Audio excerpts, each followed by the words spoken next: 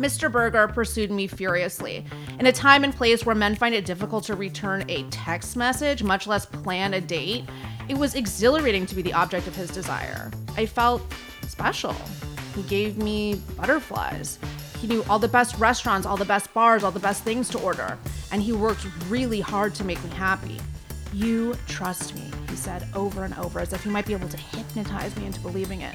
Then he told me he loved me 15 more times.